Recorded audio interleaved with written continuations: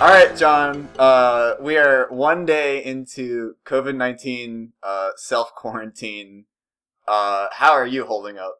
I am hanging in there, and I'm dying. the only thing keeping me grounded is Homestuck. I I hate. I hate this. I definitely have been ever since last week. I've been like, yo, I want to do the second episode. Like, I'm kind of getting into this a little bit. I kind of hate that, but it's also at the same time a little bit liberating. Yeah, I'm currently at a point where the only thing I can look forward to is new Homestuck updates and recording this. So, I think it was James Roach of the former Homestuck music team that made the post that we're stuck at home. We're we are Homestuck. We really are. We really are. And this is also going to age this really poorly for whenever this actually drops in public in a month, and you're going to know that we recorded these all like a month in advance. It is currently March 16th, 2020. Yep, Yeah, okay. We fooled you all. We're not doing this live. We're not doing this week to week. you've been tricked. You've been owned. Yep. Before we get into our reading for this week, I have just a handful of notes from last week already. One, I'm an asshole. Hussey did graduate with a full computer science degree from Temple University, and I was a dickhead saying that it was funny how novel it seemed to him because he was just writing. That's me being a tool. Sorry. And I guess something we can use as like kind of a segue in is that I found it interesting doing this reading just in general, looking at how Homestuck uses its video gamey qualities in context completely separate from Suburb. Yeah. Like, one of the more confusing things about it structurally, and I remember people asking me about this back when I was a kid, and I was trying to get my friends with being like, hey, why is it sometimes a video game, and then sometimes it's more of a video game? And I just feel like that's how it is. Yeah, because like here we really see that like because when the Sylladex is introduced, you're like, oh, this is a video game abstraction that's just like part of Homestuck. But then you see that like it's like integrated with Spurb as if it's not a part of like Spurb itself. It's just a Mm-hmm. part of like day-to-day life, and that's something. I find it very entertaining, the idea that in this universe, like, everyday people just have, like, a weapon equip type that they have to decide at some point. Yeah. It's interesting. So, I guess that kind of takes us into our reading, because this reading at the start really focuses on just setting up Suburb, like, establishing Suburb. Yeah. So, like, we left off at last time at John installing the Suburb client and getting that nice little install flash. And now it drops us immediately into, like, seeing from Rose's perspective as the client, like, what the Suburb menu looks like. And we can see that, like, it's centered on building and construction and inventory management, first off, from her side. Yeah. In my eyes, it seems very, very much influenced by The Sims, but like real life Sims. I'm pretty Rose. sure that Hussey says I actually didn't go comprehensively over the notes in the book this time, which I should have. But I think that he does note that it's heavily based on The Sims, like, early on. Yeah. It also, interestingly enough, I think the Suburb, like, setup kind of shows us the return of the cursor bit from, like, the third page, but in, like, a relevant form. Remember we talked about? Yeah. The idea of just this cursor just existing. There's one point where John specifically like rejects being clicked by the cursor. Mm-hmm. That happens here. Yeah, I I hate the concept of just a cursor just chilling. I It's don't. stupid. It I don't mind it so much when it's in the game, but I think that that joke works as an abstraction the level of Suburb. I don't think it works as much in the level of Homestuck, because while Suburb gets gradually phased out and is still relevant throughout the entire comic, Yeah. Homestuck becomes its own narrative pretty quickly. And so the medium of the reader, quote-unquote, messing with the characters directly ages much more poorly than the cursor when Suburb does, in my Yeah. opinion. So we get a bit of a Suburb establishment. I was really pleasantly surprised this reading to see how much less inventory management there was, even though we get a much more kind of brutally we get an inventory management system coming up in a bit that could be much more fucking brutal than John's entire shenanigans are. But it seems that, like, at least for the bulk, it seems that the bulk of Act 1's inventory management gets it out of the way early on, which I really appreciated. Yeah. I like that there's like a clear shift between inventory management and just like Spurb construction nonsense. Yes. And the Suburb construction nonsense is a lot more compelling because it, like, is there to stay for the most part. Yeah.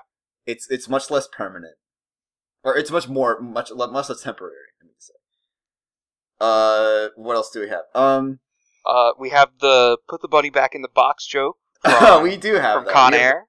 We have the first put the bunny back in the box, literal joke, which is not, it will not be the last. Yeah, we have a bunch of just messing around with Suburb. So Rose messes around with John's house. He drops his magic chest on the roof. Dad, at this point, leaves the house again. Which one of my notes from this reading that I thought was really funny is how Dad in Act 1 kind of acts like a Metal Gear Solid guard. And he has a very set patrol while his house is being destroyed of leaving to get ingredients and coming back to bake cakes. which is just really funny. I know that you said that Dad gets more later on in terms of, like, development and relevance, which I don't doubt, but right now he's very much a video game enemy. There's like some mild Dad development in this section of the reading, specifically when John gets a good look at his PDA. Yeah, the PDA. I think it's very cute that Dad's username is PipeFan413. Oh, it owns. Can we just talk about the PDA chat? Can we just go to that? Which page is that on? I want to. 158. Serious business. It. I can't tell. I think that this is supposed to be like a group chat. This is like his Skype. Yeah.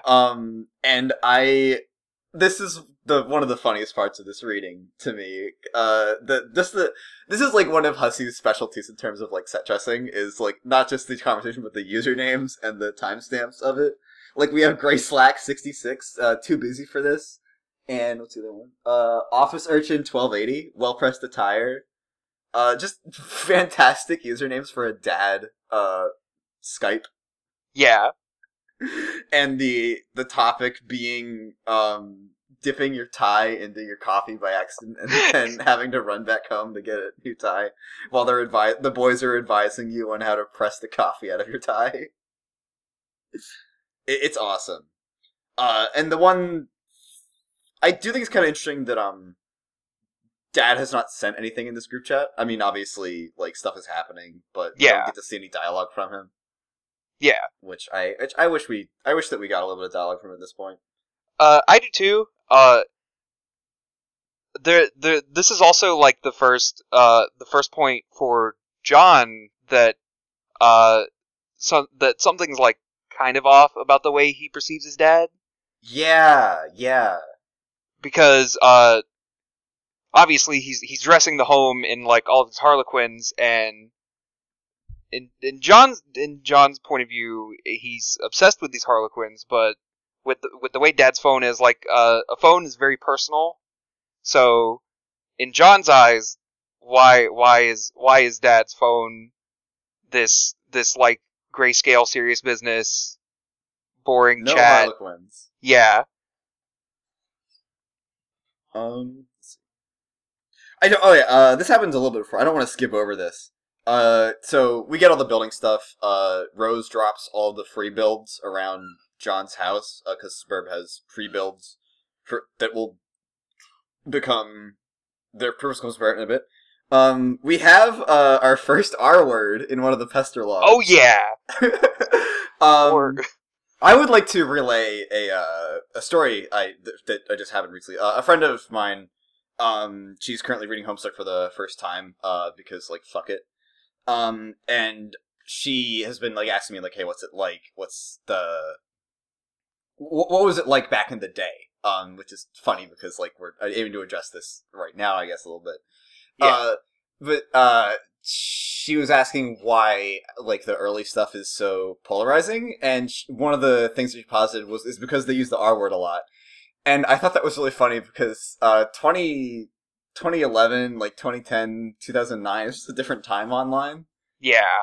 and the casualness with it is dropped here is like, oh, this is just back when this was like everyone, like it was it was all the time. Like there was no real pushback against using like minor slurs in conversation online. The 2009, 2010, it was definitely like a transitional period in the way people carry themselves online, Yeah, because at this point in Homestuck, yeah, like the R word's there, but like if you look back in Hussey's like earlier work, like he was like way worse. And can we talk about the what was it?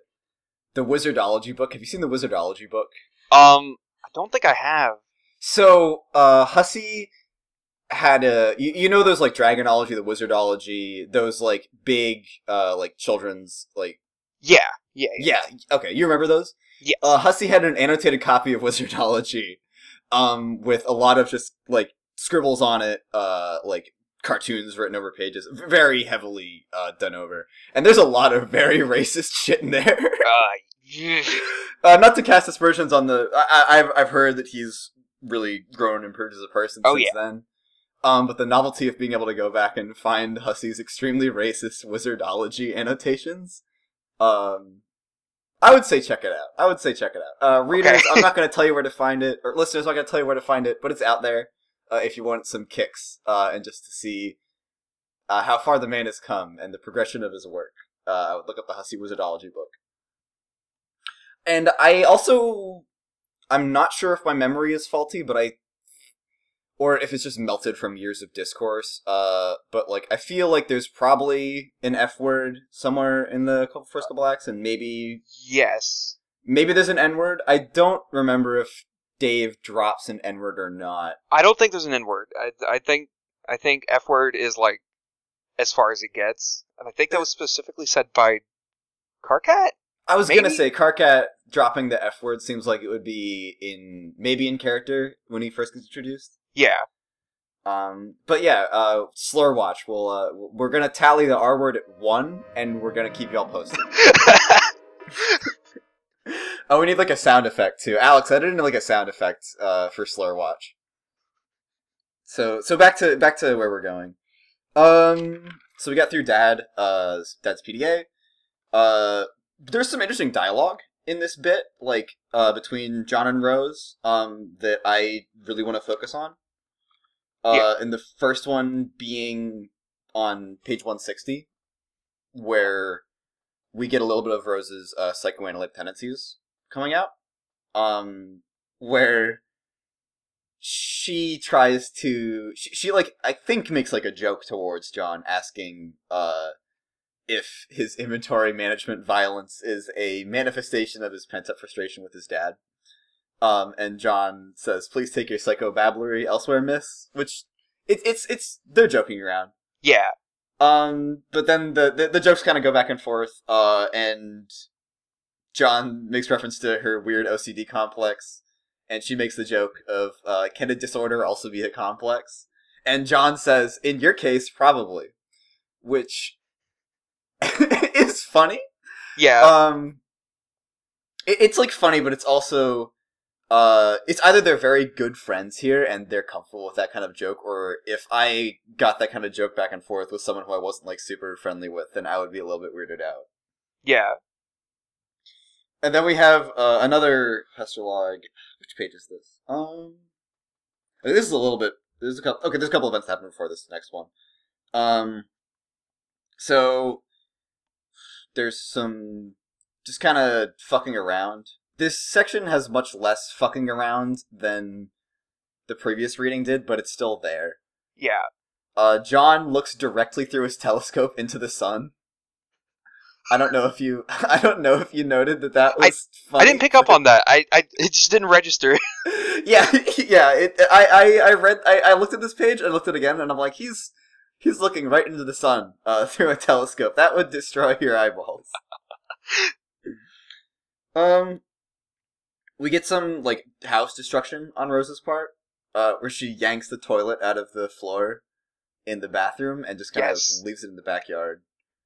John unlocks a new area in his house through this hole, finds his first hammer, which is part of what we were talking about earlier, where Homestuck itself is video gamey, and not just suburb.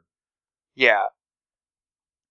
Also, that card, the fact that there's just these cards just laying around the house is like, it's very video gamey, but extremely video gamey. But it's a part of the Homestuck video gaminess and not the Spurb video gaminess, which makes me wonder who's just leaving these cards around the house.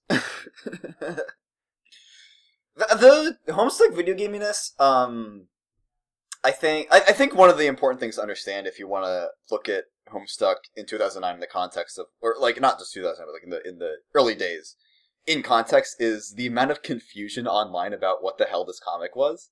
Yeah. I don't know how much of that you saw, well, I'm not going to doubt whatever you, but, I remember, people thought it was, a video game, people thought it was a anime. That was a really popular misinterpretation for some reason. I really don't know how that misconception arose, because nothing in this comic looks, like what anime looked like in the late aughts and the early tens. Yeah, I remember the first time I opened mspaintadventures.com and went to Homestuck. When the whole enter name thing happened, I very much tried to type in a name because I thought it was a video game. A lot of people I know were like, "Hey, I couldn't enter a name; it just entered a name for me." And I'm like, "Yeah, that's how it's set up."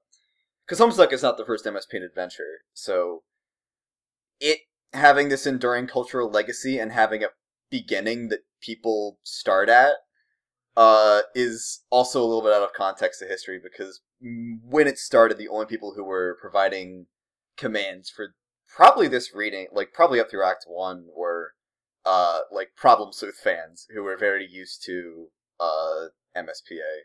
Yeah. Where were we? We're getting up to we're at the part where Jade gets introduced briefly.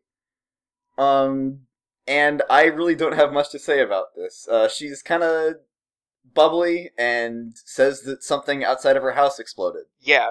I think the one thing to note about this interaction with Jade is that she doesn't know what Spurb is.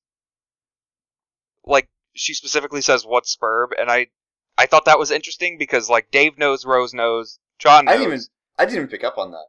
Good catch. And I don't know, it just feels weird that she doesn't know about it because, like, the others have talked to each other about it, obviously. It's just... a lot, yeah. Yeah. John and Rose, well, all three of them clearly have been, like, really anticipating it. Dave's trying to hide it, but... yeah. They all pre-ordered it, obviously, and they're all pretty excited about it. And she just doesn't even know what it is, which strikes me as odd if we are to believe that all four of these characters are friends, or at least if John and Jade are close friends. Yeah. And also the explosion will be relevant in a couple of acts. This is a good reminder that everything in the beginning is happening in parallel. Because we're gonna when we get to Jade, we're gonna get a lot of stuff with her that happens before this explosion. Yeah. If I remember correctly. Yeah, Mm-hmm.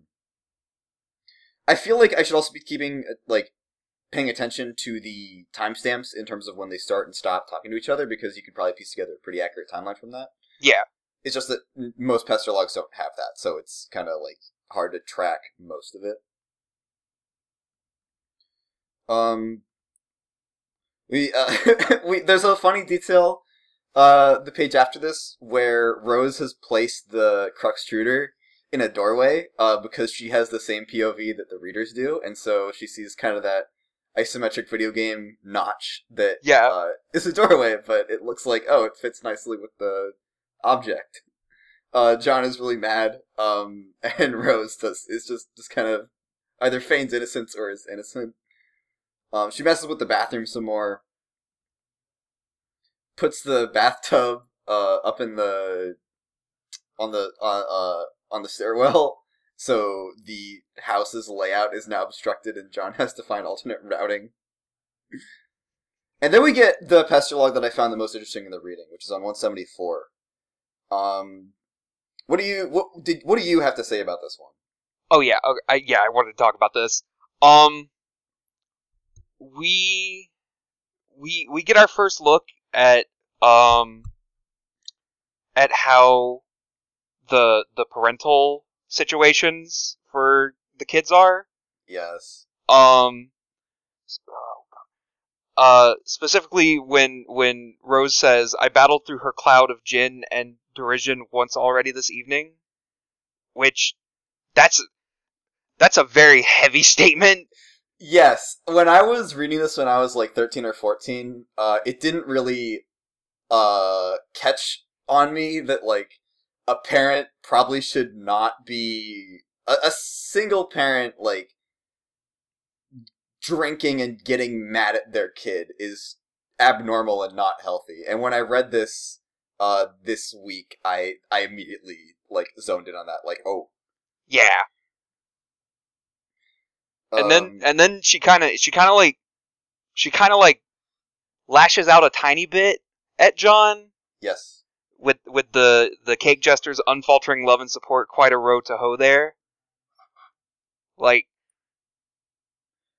I thought that was really interesting. Well, I mean, obviously it's that's not like that's clearly beyond a joke a little bit. Yeah. He is trying to sympathize, or he tries to make a sympathetic comment, and she obviously is like lashing back and saying like, you don't know, like, your dad, like, the worst that you have it is that your dad's kind of embarrassing in the way that he loves and supports you.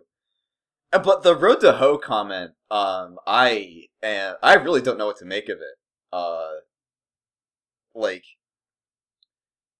it's obviously this is like a early hint of insecurity from Rose. Yeah.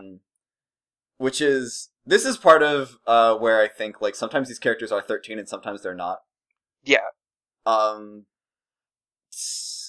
that's a really not adult, but like it's a more mature insecurity to be like aware of.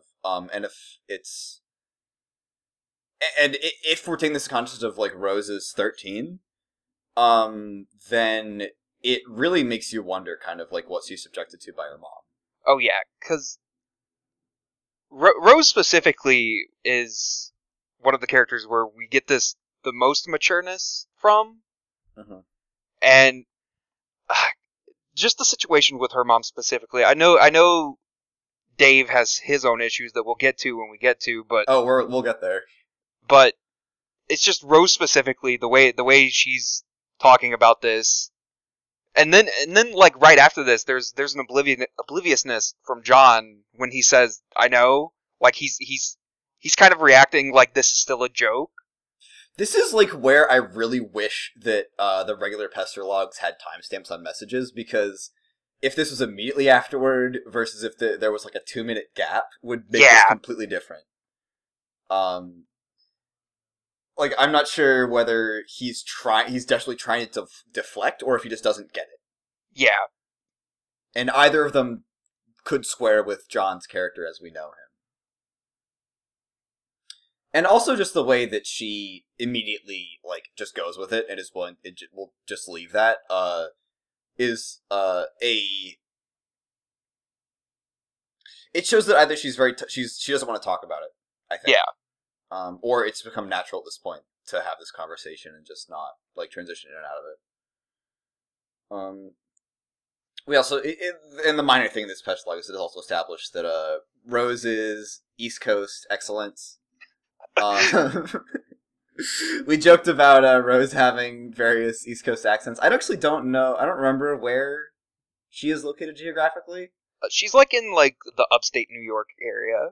I choose to believe that Rose has a Pittsburgh accent. I'll be reading her dialogue from this point forward in the Pittsburgh accent, I think. But yeah, I think that's this Pester log shows it like a maturity to the story. Yeah. Or if not a maturity, then like an ambition. From very early on, because this is our first hint of real darkness in these characters' lives in the dialogue. Yeah. And I was very surprised to see it this early on. What's up next? I'm saying and like a lot. This is a note to myself to work on that in the future. So from here we kind of get some more video gamey stuff with John and Rose working together to figure out the working of Suburb. And we get our first appearance of the Colonel Sprite, which is a vital mechanic. Extremely vital. We also get the countdown, which yes. This will not be the last countdown we see in Homestuck. Homestuck is a series of countdowns. This is also the point where because it starts counting down at 4 minutes and 13 seconds, it's like, oh, everything else in this act happens within less than 5 minutes. Yeah. Homestuck can kind of have a difficult to follow like timeline. That statement means a lot of things going forward. But part of one of the interesting things about the storytelling is how dense the dialogue can be and how much that can betray the small amount of time that's supposed to be passing. Yeah. So we get the video gamey stuff. The core mechanic of Suburb makes itself clear, which is that so the Crux Shooter produces Cruxite dowels. There are punch cards that you can use with the totem lathe, and when you carve a totem from the Crux Shooter with the totem lathe, then that creates a carved totem which you can then use with the Alchemiter to create an object for materials. Which is a little bit which is some more complexity that's relevant for longer than like the inventory stuff is, but I still don't remember how much it gets used besides some excellent bit comedy in a couple acts from now. Yeah. It definitely stays relevant. All the way through like Act 6, like early Act 6. Oh yeah, I guess there's the Suburb Alpha session. Yeah. Spoilers. Whoa! What's that? There's 4 kids in this, and that's it. This is also the part where when he's messing with his inventory, the Harlequin doll gets the iconic missing, like the iconic arm gash and the eye gash. Which when I saw it, I groaned because I was like, "Oh God, gotta get used to this."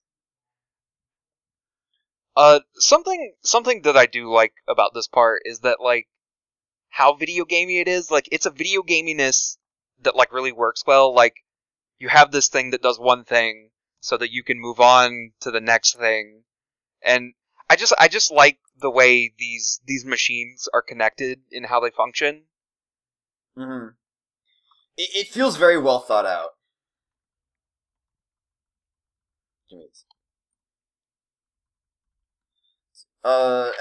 Yeah, I like the mechanics of Suburb, I think. Part of it being, like, comfort from years gone by of remembering all this stupid bullshit. Yeah. And part of it also just being, it's very well thought out, and it feels like it would make a cool video game were it to be real. How's that Kickstarter coming along? Bro, don't talk about that. We will talk about the Homestuck Kickstarter whenever we get to, like, 2011, 2012, whenever it was happening. Yeah. Because I don't know the full Kickstarter lore, but I know there's a story there. I've tried to familiar myself as much as possible with that story, so we will definitely at least have like a half episode special just talking about that. Oh, for sure. We get our first Colonel Sprite prototyping, which is the Harlequin. This affects everything. Oh yeah, the way it's presented now, it seems like such a non-important thing. It's so inconsequential when it happens that now his personal assistant video game character is a clown with a missing eye and one arm.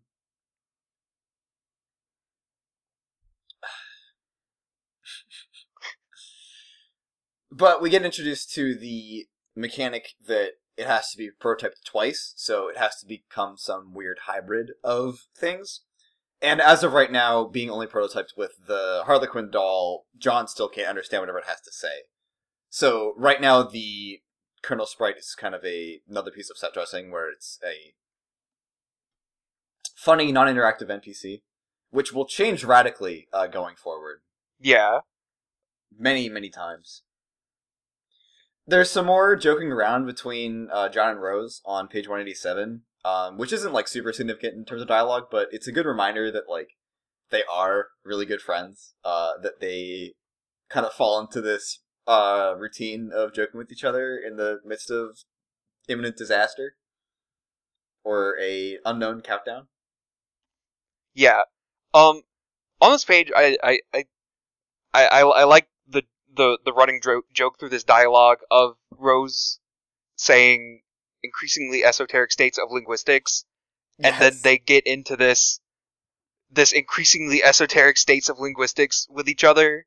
Yes. And then she just drops like a word that's part of the game, and John is just immediately confused. It's really good. Your audio's cutting out. Oh, is it? You cut out for a bit there. Okay. We'll edit that out. So they're doing this bit back and forth of increasingly esoteric states of linguistics, and then she drops the actual name of the thing in the game. Yeah. And John is immediately confused. Yeah. And then she says, "Try to learn the lingo." It's very funny. It's a good bit. There's messing around with the menus and stuff. Not that interesting to like talk about from a reading perspective, but it's like, oh, it's happening. John loses his PDA again, because inventory, and so we have a couple pages of non-communication between the two of them, and just kind of explaining, this is how you alchemite things, or I guess create them using the dowels, and the dowel that hasn't been carved at all creates the perfectly generic object. Shout out to the, I guess, official Homestuck podcast at this point, the Perfectly Generic podcast, for taking an incredibly good bit of early comic lingo and using that.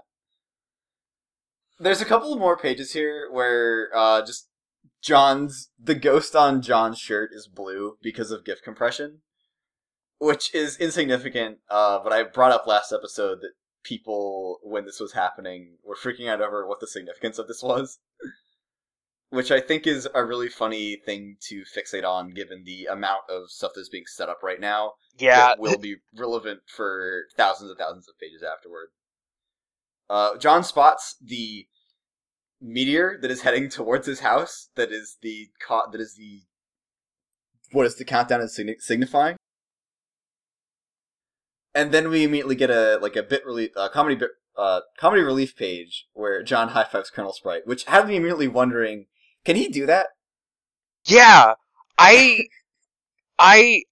wondered about this like back in the day. It like comes back to my mind every so often. The fact that it's a single type Colonel Sprite, it feels wrong that he's touching it. Well, not to spoil things, and this would be spoilers for myself too, because I don't remember much, but I know that later on, there is there are kernel sprites that get prototyped with people. I don't remember if they're specifically the players of the session, but there's kernel sprites that get prototyped with people. So I think we found our first plot hole. Get some air horns in here. But that's not too significant. We get the Gusher joke set up, where the narrative notes that Bill Grist looks exactly like Fruit Gushers, the candy. And in this page of random command prompted one-off comedy, I think this is our first time we're seeing a Hussie like lash back a little bit against his reader base, where it says, "There's apparently no crisis so imminent that will deter you from contemplating idiotic and frivolous actions." I think that he's excited here too. He's excited that his story is finally in a little bit of motion, and he wants people to shut the fuck up with the stupid commands. Yeah. Which is really cute. Dad comes back. He's doing his Metal Gear Soldier Patrol, while Rose frantically tries to fix the bathroom. We get some more dialogue on 204, with a couple of characters. First with Rose, where not a whole lot significant happens, but we kind of set up Rose in Game Facts, which is one of my favorite jokes from very early on. Yeah, that Game Facts itself really dates everything that's happening right now. Oh, yes. Because I can't remember the last time I've ever opened Game Facts, ever. I opened Game Facts, I think last year. I forget what game I was playing. What would I have been playing last year? You know what? I was playing through Persona 5, and it occurred to me, do people still write Game Facts for stuff?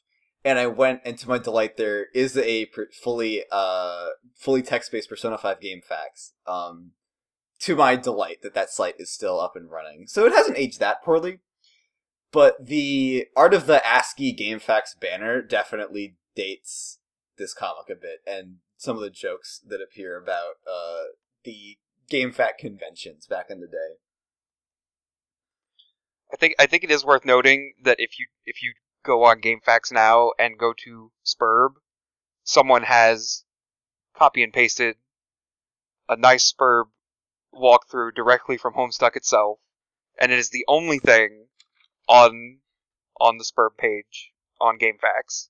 Just one person. I actually, when I was reading this, I went to check that out, because I had a memory of there being, like, actual Game Facts stuff, of Hussie having planted Game Facts stuff on, or having planted the Homestuck stuff on Game Facts.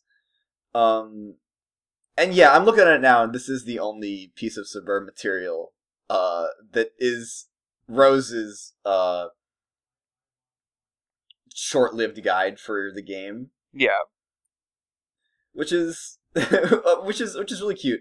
We don't get this yet. I think that Rose's guide shows up in Act 2. But it's a bit of like world building. I want to say that this was at some point on Game Facts, like planted there as part of the storytelling. I would imagine so, because Hussie does do things like that later in Homestuck, such as a specific character having an actual DeviantArt page. Yes. Things like that. That's much, much later, but I do remember that being an actual DeviantArt page. Yeah. Let's see. Where were we? Yeah, we get some of the Game Facts humor. It's funny to me how obsessive Rose is getting over the poor quality of Game Facts walkthroughs, and how into writing her own good ones she's getting, which is... I really like it. This is kind of a bit of characterization of her that could be viewed as maybe showing her flaws in terms of getting distracted, while also just being entertaining. Yeah. And then we get some of the most iconic Dave dialogue. Oh yeah. Immediately after. There's not like a whole. Oh, the one significant thing that I do want to talk about here, is kind of early on Dave's pervasive casual misogyny. Oh yeah, it. Whew. I wish that he would stop talking about the girls in the comic as flighty broads. Or at least specifically, he's subtweeting Rose here. But Yeah. it's pretty in line for 13-year-olds, I guess. But I said in the last episode I want more of the kids being mean to each other. But this is a little bit rough. And I also have to worry, or not worry, they're not real people. It also makes me think about, Rose's earlier comment about the road to hoe, and how the way that Dave talks about her behind her back, or we haven't got an interaction between them straight up yet, but how the way Dave has talked about her so far kind of squares with her own insecurities about, her sexuality, I guess. Yeah. Which is a little bit... It's pretty heavy. I wonder if that was... If it was... I wonder again if this was intended as a character thing, or if this was just kind of a byproduct of, oh, this was written in 2009. And this was like the Imgur, go back to the kitchen, make me a sandwich, jokes were unironically got said back in this time period. Yeah, part of me feels like it's part of Dave's characterization, but it's specifically like how someone like him would have acted in this time period, because this era of Dave is very much that, hey babe, go make me a sandwich. Yeah.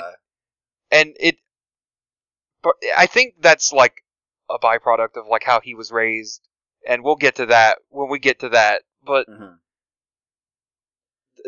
one of my least favorite characterizations from like early Homestuck fandom was just the whole like overly cool guy Dave.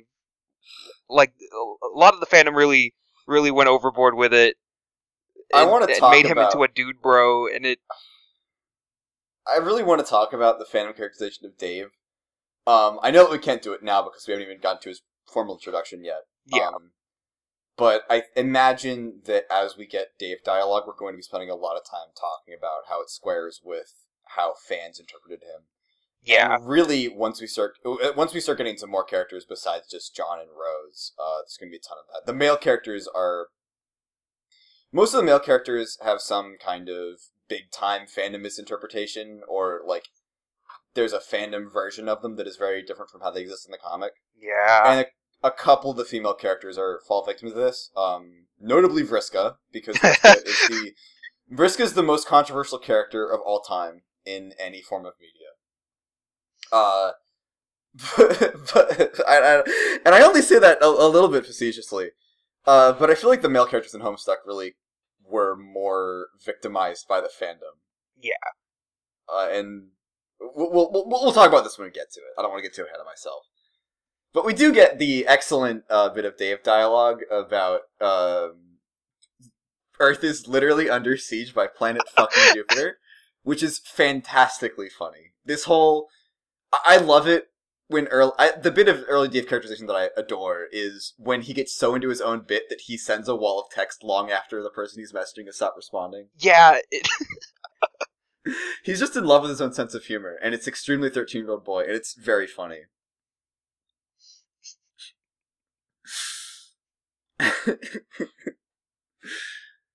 I have a question. Is it Jupiter? Yes, sir. Earth is literally under siege by planet fucking Jupiter. Oh shit! Anyway, later. It's perfect. I love it. And this is one of those pieces of Dave dialogue that was iconic, that people would just slap on in memes and stuff. There's a couple more that are coming up, but this is one of the big ones. So we get that dialogue. John messes around a bit more with the game mechanics.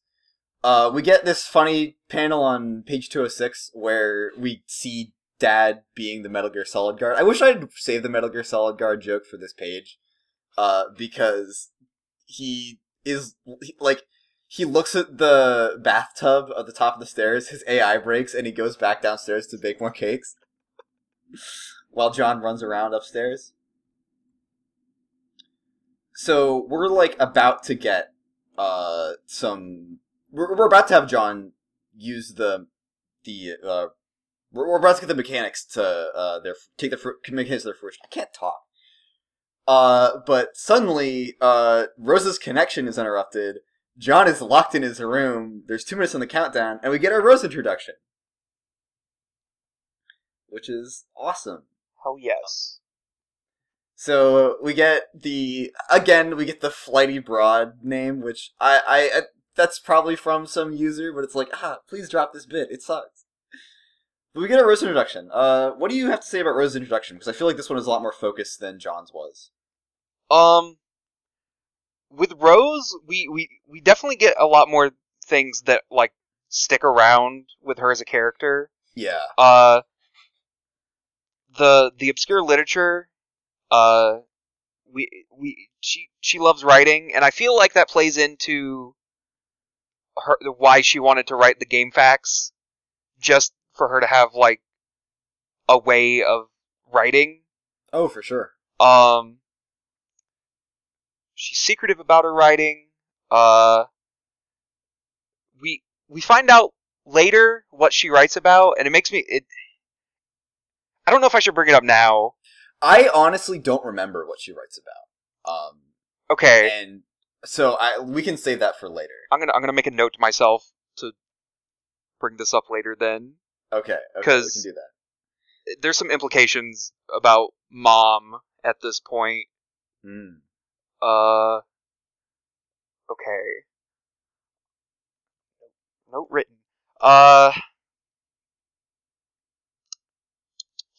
So we have the obscure literature, we have her creative writing and her passion for that.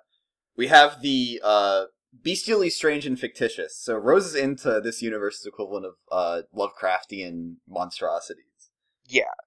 Which is really, really, really, really, really relevant later on, but it's also kind of I like that just on the basis of just characterization. When you're 13 and you're reading this comic for the first time in 2011, Rose is your goth GF. She's one of those characters. What else? She's into psychoanalysis, which has already been established. And she likes knitting, which is also more aesthetically relevant than thematically, I want to say. But yeah, it's needles become her strife specifics, and that plays in that's relevant and used in imagery for a very long time. The knitting is also it's less about her and more about her relationship with another character. We'll see why she's into knitting. Later. Oh yes, yes, we will.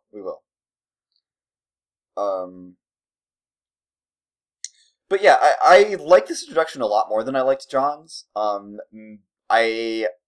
bias. Rose is one of my favorite characters in Homestuck. But I do really think that this introduction excuse me. I really feel like this introduction has the benefit of this character having existed for a couple of pages beforehand, and so Hussie can take what is already known about her and create a more formed introduction. And I think he also really just had an aesthetic in mind for this character. There's clearly aesthetics for all 4 characters in all 4 of the beta kids early on, and I think Rose's is probably one of the most focused. Yeah. We get a little bit of stuff in her room where she's being secretive, which is really, really cute. Where whenever the readers try to inspect anything in her room, she nudges it.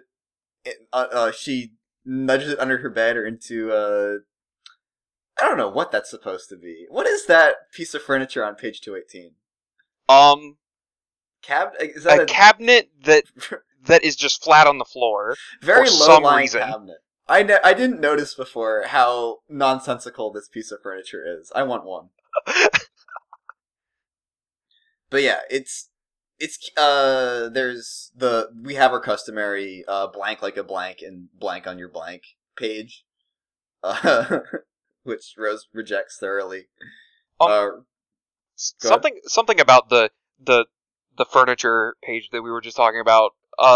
With the purple package, it's pretty obviously set up at this point that the colored packages are John's birthday presents, Mm-hmm. and I think it's interesting that she specifically has not sent hers out yet Yeah, I didn't because think it about is that. John's birthday and he's already got his gift from Dave and the gift from Jade is in Dad's car.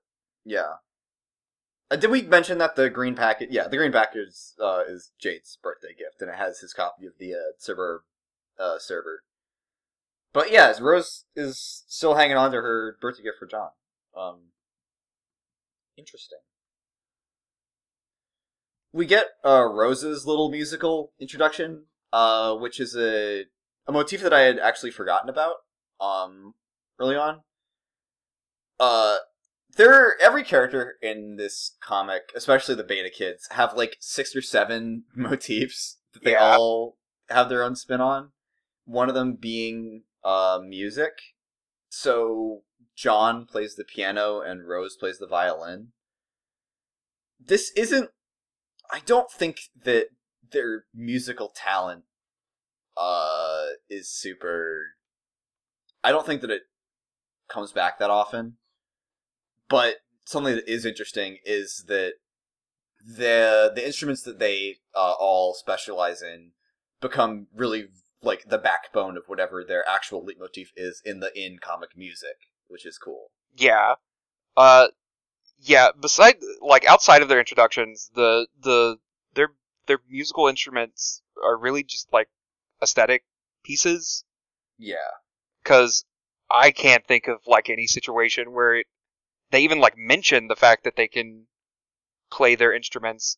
Except for John, there's one moment much later where his his musical talent is actually like a part of the story, but with everyone else, it doesn't really play much into Homestuck. yeah, like Dave a tiny bit maybe, but it's not. It's one of the things that gets set up that gets dropped pretty quickly. I Yeah. think we get. There's one more thing that I want to note on this page is that like the art on Rose's walls. Do you know what that is? Um. I I don't. I was wondering about it, and I don't know what that is. I could have sworn that it's in Hussey's notes in the book, what that is, and it's not. I I could have sworn that at some point I had heard a story or I had heard the background of what that art is. I'm pretty sure it's Hussey's art because it looks Yeah. a It lot like his like non-Flash style of art. yeah. It does. I'm pretty sure that's Hussey art. Yeah, I wonder if these are like prototype designs for Homestuck characters, or if this was like a prior project that never saw the light of day. But it's interesting. I wonder if that's meant to be in the context of the story, if that's something that Rose is into, or if she is also an artist. Hmm. There's also the little picture of Sigmund Freud with the like octopus head, which Is that is Freud? a visual that pops up some more, and it's really funny. We also get this bit comic page, which is this is the only page that interrupts the narrative that has made me actually laugh out loud, and it's the John tell Liv Tyler you love her before impact page because it comes out of nowhere, and it's a sudden shift in perspective back to John, and it caught me so off guard when I was reading this that I actually laughed at this. It's really funny. It's the way that it's written. John embracing the apocalypse and just deciding he's going to kiss his movie poster with Liv Tyler on it before dying, and then the little 13-year-old boy fantasy he lives out in his head of Ben Affleck dying in the movie instead of Bruce Willis, and him becoming Liv Tyler's love interest. This is an excellent window into the mind of John. Yeah. So we perspective back to Rose, and we get introduced to Rose's tree modus. I'm gonna be real with you, Chief. I cannot be asked to keep track of this shit. It's silly. It's very silly, and Hussey put thought into it, but sorry, Hussey, I don't care. Sorry, Hussey. Like we it's get kind it. of funny, but I got places to go with this comic, and trying to remember the intricacies of how a max weight rooted tree works. I'll just take your word that you did the mechanics correctly. We do get an interesting set based page where Rose looks at her window and we can see the mausoleum for her dead cat Jasper's in the backyard, which she alleges her mom built to scorn her, which is again a kind of questionable look into life at the Lalonde household. Yeah, it specifically how she views her mother and how her mother acts, because I can put myself in the shoes of a 13-year-old and being confused by the actions of an adult and wondering if their intentions are going one way or another. But on the other hand, with her comment about her mom's gin and mockingness towards her earlier, it just really makes you wonder, how exactly is she being treated? It's very stressful. Yeah, it's interesting to me that the narrative specifically makes a note at the end of the first paragraph. This is 225. Your mom had the structure erected with the spirit of scornful irony in response to your ruthfully innocent request to hold a funeral for the animal. At least, that is how you've come to interpret the gesture in retrospect. So we have, a little bit of self-doubt there from Rose, on her perception of her mother, which I think anybody who has dealt with a family member treating you in a way that is less than stellar can relate to. Yeah. Or really any instance of a loved one treating you poorly, where Rose isn't sure whether her mom was really being cruel in this action or not. And she's chosen to believe that her mom was being cruel here. And she acknowledges that she chose to believe this. Yeah. Which is dark. The mom stuff is a lot darker than I'd remembered. Yeah. It's there's definitely some nuances to it that I didn't pick up on when I was a kid, and reading it again, it's a lot more loaded. Yeah, there's a lot of... This is one of the things, and I'm sure there's going to be many things like this, that as a kid reading this, I didn't pick up on the significance of, and now when I read it, it's, like I said earlier, it's a complete red flag, and it's immediately a huge... Oh, these characters have very complicated lives from the get-go. There's also, on this panel, some lore with the laboratory next door. Yeah. Which I had actually forgotten about this plot point, which is a bad sign for my reading comprehension of Homestuck when I was 14. But, so Rose messes around with the inventory a bit. I'll give Hussey this. The inventory management with Tree is a bit more entertaining than with the stack and queue, just because of how confusing it is. Yeah. We get the grimoire for summoning the zoologically dubious, which is one of Rose's... This is Rose's Colonel Sassacre McGovern. So this sticks around for a while. Rose's relationship to the Eldritch really gets expounded upon a lot in the following acts. What So Rose leaves her bedroom. She leaves her bedroom way faster than John did. So I appreciate her on this basis alone. But we start to see one of my favorite bits of context that you get if you've read the Hussey notes in the books, which is that Rose's mom has a similar motif to John's dad in that instead of dressing the house with shitty clown artifacts, she dresses the house with shitty wizard paintings. This is probably my favorite extracurricular fact about Homestuck, is that when Hussey was writing this chapter of the story, and when he was creating the images of the Lalonde house, he downloaded a zip of wizard JPEGs off the internet that gave his computer a virus. and so all of the pictures of all the shitty wizard PNGs and JPEGs you see in this chapter are from some horrific compilation that somebody decided to put on the internet as a Trojan horse for some kind of virus. That's some really good lore. Wow. I love it. People don't distribute viruses like that anymore these days, and I really miss it. Now there's just all about the hot singles in your area. There's some more irony, references to irony as well in this, where Rose ponders that her mom collects the wizard paintings ironically.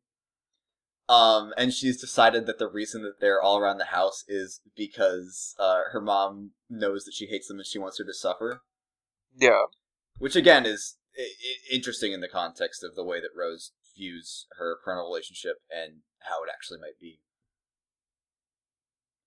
She has a close call with where we see Mom's silhouette in the doorway, or in the window, and it's menacing. It sets Mom up pretty well.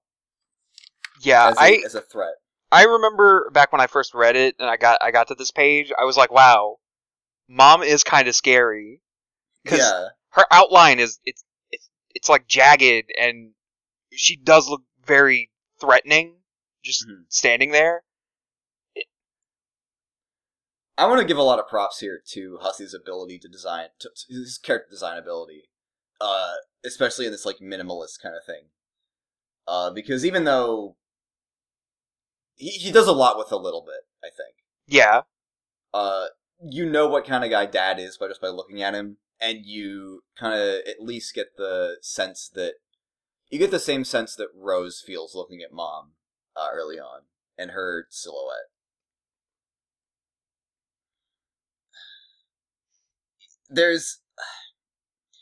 So, when Rose goes out onto the balcony to get to the observatory, right? Yeah. There's a retcon thing here. Oh. Did you notice this? Oh! Pretend you do not see that. Page 234. Pretend you look away. You are now looking away. No, I want to just make a note of the fact this is here. Because when I was reading this the other day, I got to this page and I was like, hang on, what's that in the lower left corner? And I opened the GIF in another tab just to zoom in, and I noticed the file name is retcon234.gif. And that immediately sparked a memory of a part much later, where things like this get dropped into prior parts of the comic, and I remember being there when that happened. That was one of the last things I remember when I was reading it for the first time. And it immediately was both a sense of, like, crushing defeat, and, like, oh man, there's so much that I will only remember about this comic when I reread it. Yeah. The context of this file change, it's one of my biggest problems, and, like, one of my favorite parts of Homestuck, because, like, it works really well if you were reading it at the time. Yeah, I want to make a note. If anyone else, anyone who might be listening, who this is your first experience with Homestuck, turn your ears off. Come back in a minute when we're done talking about this. Yeah, it works. It works really well if you were an active reader, but if you're an archival reader and you get to these situations where there are things in the background that you're like, why is that there? If if one were to do like you did and open the file and you see the file name and retcon is right there in it, if you just take retcon out of the file name, you get the original file and you see like the change. And this is definitely not the first page that we've covered that has that scenario. Not the first, you say? Yeah, there have been. Oh no, I have missed things. You have definitely missed things, and I this entire time I was like, thank God he hasn't mentioned it. Well, I'm sorry. I noticed it this time. I actually also did go back and I looked at my book, and the at least the first press of the book from Topatico does not have that, of course, because that event later in the comic had not occurred at this point when this book was printed. But it did make me wonder if the retcon images are present in the Viz Media books. I should check that because I own the first 3 Viz books. I'll check that. I'll check that before our next episode. We'll make a note of that and we'll address that in the opener of episode 3.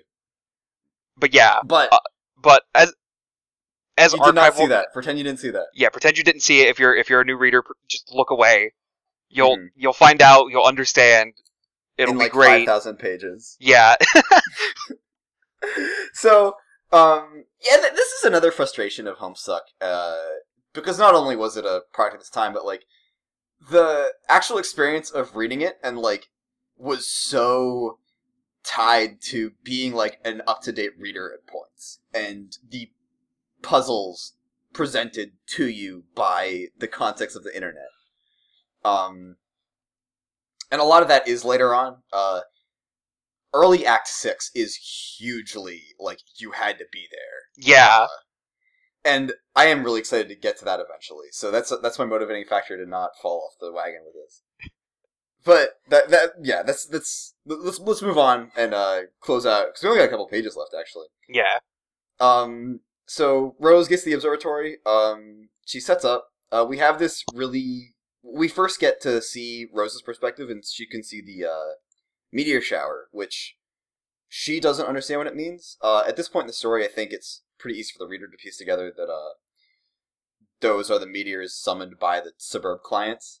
Yeah, because she stated earlier that all the walkthroughs that she saw on GameFAQs, they ended around the time the players got the Cruxite out of the Cruxtruder. Yeah. Which would mean that she was viewing walkthroughs of people who unfortunately could not progress past that point. They never alchemited their... They never punch-carded their Cruxite dowel and then alchemited it. Yeah. In the 4 minutes that the game gave them. I'm glad you pointed that out. The 4 minutes is not... It's not universal. Oh, shit. Yeah, that's right. John gets the 4-minute timer, but there's also a 6-minute timer at some point. I'm just crap shooting at Homestuck numbers, and I'm gonna say there's also a 10-minute timer. Timers. There are timers. There are so many timers in this fucking comic. So Rose sets up. I know that Hussey said that he wanted every kid to have some kind of important relationship to a telescope, which is another one of those motifs we just talked about a couple minutes ago. That didn't really pan out, like the music. Yeah. But that's kind of a thing. I think all 4 of the beta kids have a telescope in their home or in their possession that gets used for some panel early on. Yeah. We get this. This is one of my favorite art, just early minimalist Hussey art things, which is the panel of Rose sitting over her laptop stacked on the grimoire. Yeah. Hussey's art is good. It's cute. And I love Rose's devious smile. I love Rose. Rose goes on.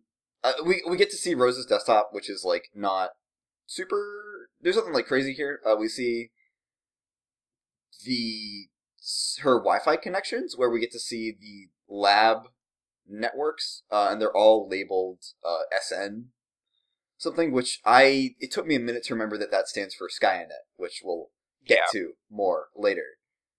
But this like I've said it a million times already, but this is like Hussie had a lore setting figured out from the beginning here. I also can greatly sympathize with Rose having 3 folders on our desktop labeled fucking scrap detritus and scrap detritus and leavings. I, for a long period of time when I was Rose's age, had kept everything in one folder on my desktop labeled stuff, so I understand how it is. We also see her browser, which I said in the last episode. Each of the kids has a different browser, which is going to go on to be revealed to be their denizens. Their denizens. One of the first major bosses of Suburb. Yeah. Or I guess, the ranking of it in Suburb becomes insignificant as Suburb spirals wildly out of control. Yeah. But, the kids' browser being monsters is a motif that does get picked up later on. We go back to John's POV, once they reestablish, communication, where John is freaking out because he has, 40 seconds to live, and Rose is very calm, trying to instruct him to mess with the gameplay mechanics, which is... I don't know, this is, like, part,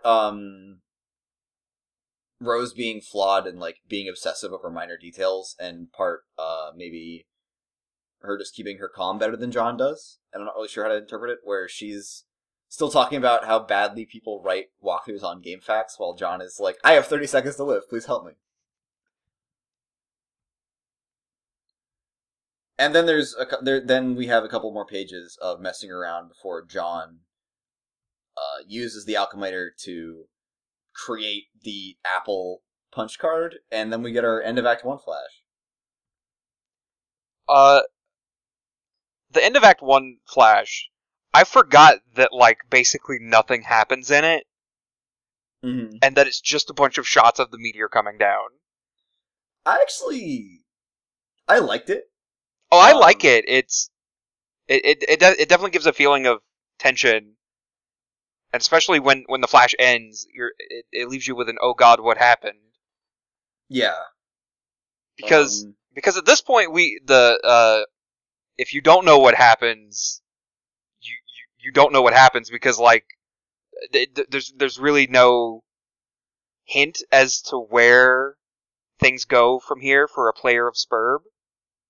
Oh yeah, this is a complete cliffhanger for the reader and for the player characters, where you have some object that you've created, and you're about to die, and there's an explosion. Act 1 is over. Roll credits. It's over. We finished Homestuck, everybody. We did it. It's like, there's not really a lot to talk about with this flash besides the visuals of it. The one thing that I thought was really notable, like we talked about last time with that intro flash, is kind of we get to see John's big, huge, sprawling suburb that he lives in. Yeah. Which is, spoilers, on its way out in this flash. But it's another, I don't know, it's like another, it enhances the feeling of, like, John being both in the middle of a crowded neighborhood of identical-looking houses, and also the only tangible human presence within this entire neighborhood. Even up to this point, like, Dad is undeveloped as a human. Yeah. And that's kind of more in the vein of Homestuck, at least at the beginning, is like very much about the experience of just having the internet being your social life. Yeah. It's about a lot of things, but that's kind of one of the things that it likes to hammer in early on. There's a couple of pages, actually, between Act 1 and 2 that are kind of act agnostic, or there's one page that I decided we were going to talk about here because we're going to start next time with Act 2. But we get to see the first introduction of the Wayward Vagabond, who is the best character in this entire comic. Yes, I was about to say that. I'm glad you said it before I could. Wayward Vagabond is perfect and will always be the best character. He's a beautiful boy. He's my perfect son. Uh, I like that it's the intro to this page is years in the future, but not many, which is something that gets used a lot in terms of and it kind of messes with the time scale some more for a reader.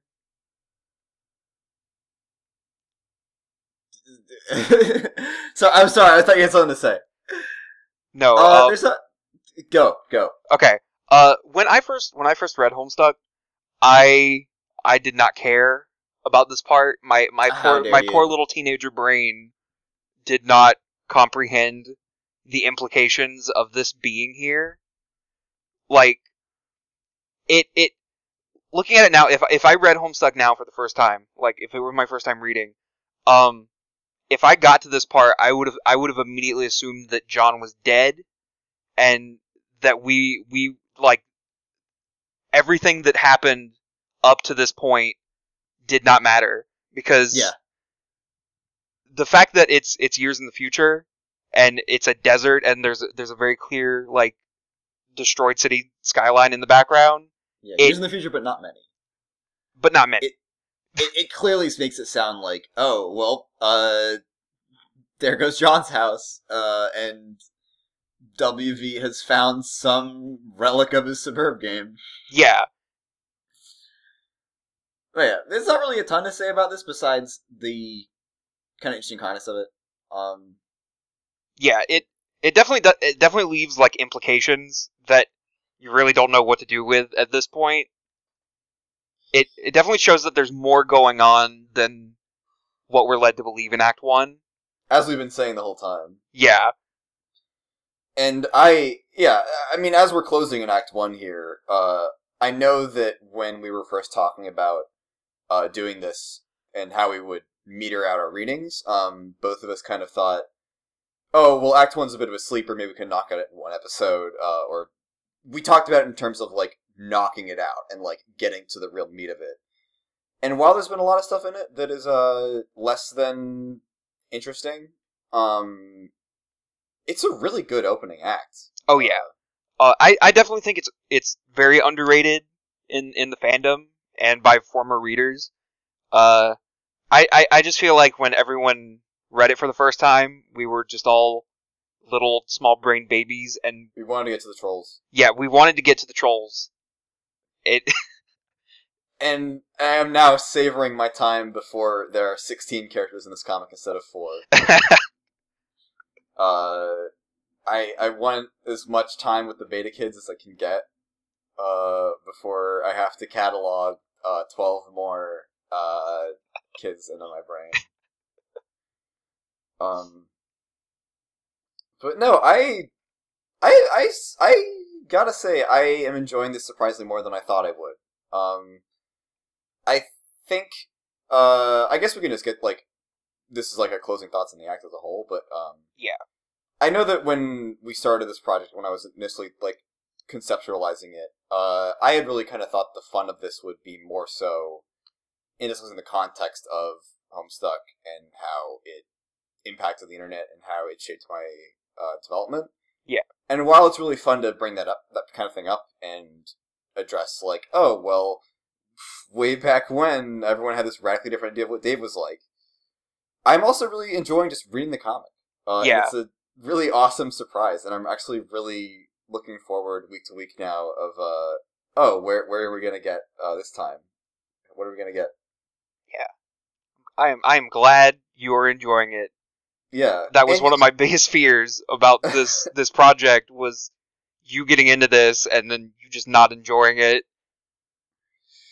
Yeah, I was definitely scared of that too. I gotta say, I have a little bit of fear, going much forward. Yeah. Because while I know, I expect now that I'll be enraptured throughout, probably easily throughout Act 5. When I first started reading, well, when I first was reading it as a kid, Act 6, like we mentioned, was where I fell off. So we'll see where we are when we get there, once kind of the interesting context has passed, and it's now all reliant on Homestuck as a story. But for the time being, I'm loving this. This is awesome. Homestuck is cool, actually. And there's no shame in reading it when you're almost 22 years old. Finally, someone says it. The world needed to hear it. You heard it here first. Homestuck is not cringe. Homestuck is based and red-pilled and not cringe. And so, okay, go ahead. No, you go ahead. I was gonna take us to further into the close, and then I realized I hadn't given you any time to talk, and so now I feel like an asshole. So I insist you go ahead. Oh, thank you.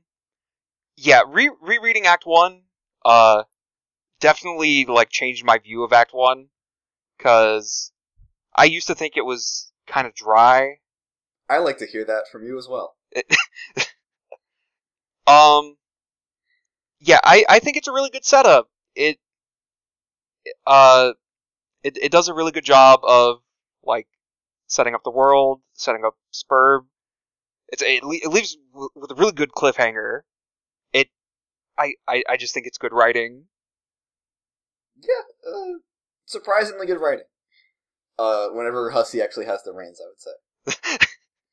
So, I just realized that we completely neglected to figure out what our next reading should be. Anyway, let's take it to the close. Our reading for next time is pages 248 through 425. It stops right as the Colonel Sprite finishes explaining what the mechanics of Suburb are. So we have some more character stuff to talk about next time. We're going to have some lore to talk about next time. So next time should be a nice, fat, healthy episode. I just realized we forgot to name drop the podcast. We forgot to name drop the podcast at the start. So you've been listening to a Homestuck podcast, AHPcast. Follow us on Twitter at AHPcast. I'm Aiden. I'm John. And thanks for listening to our podcast. Thank you for listening to us talking about this stupid bullshit. We're having a lot of fun. We're hoping you're having a lot of fun. Unless you haven't been listening, if you haven't, die. See you next week, everybody.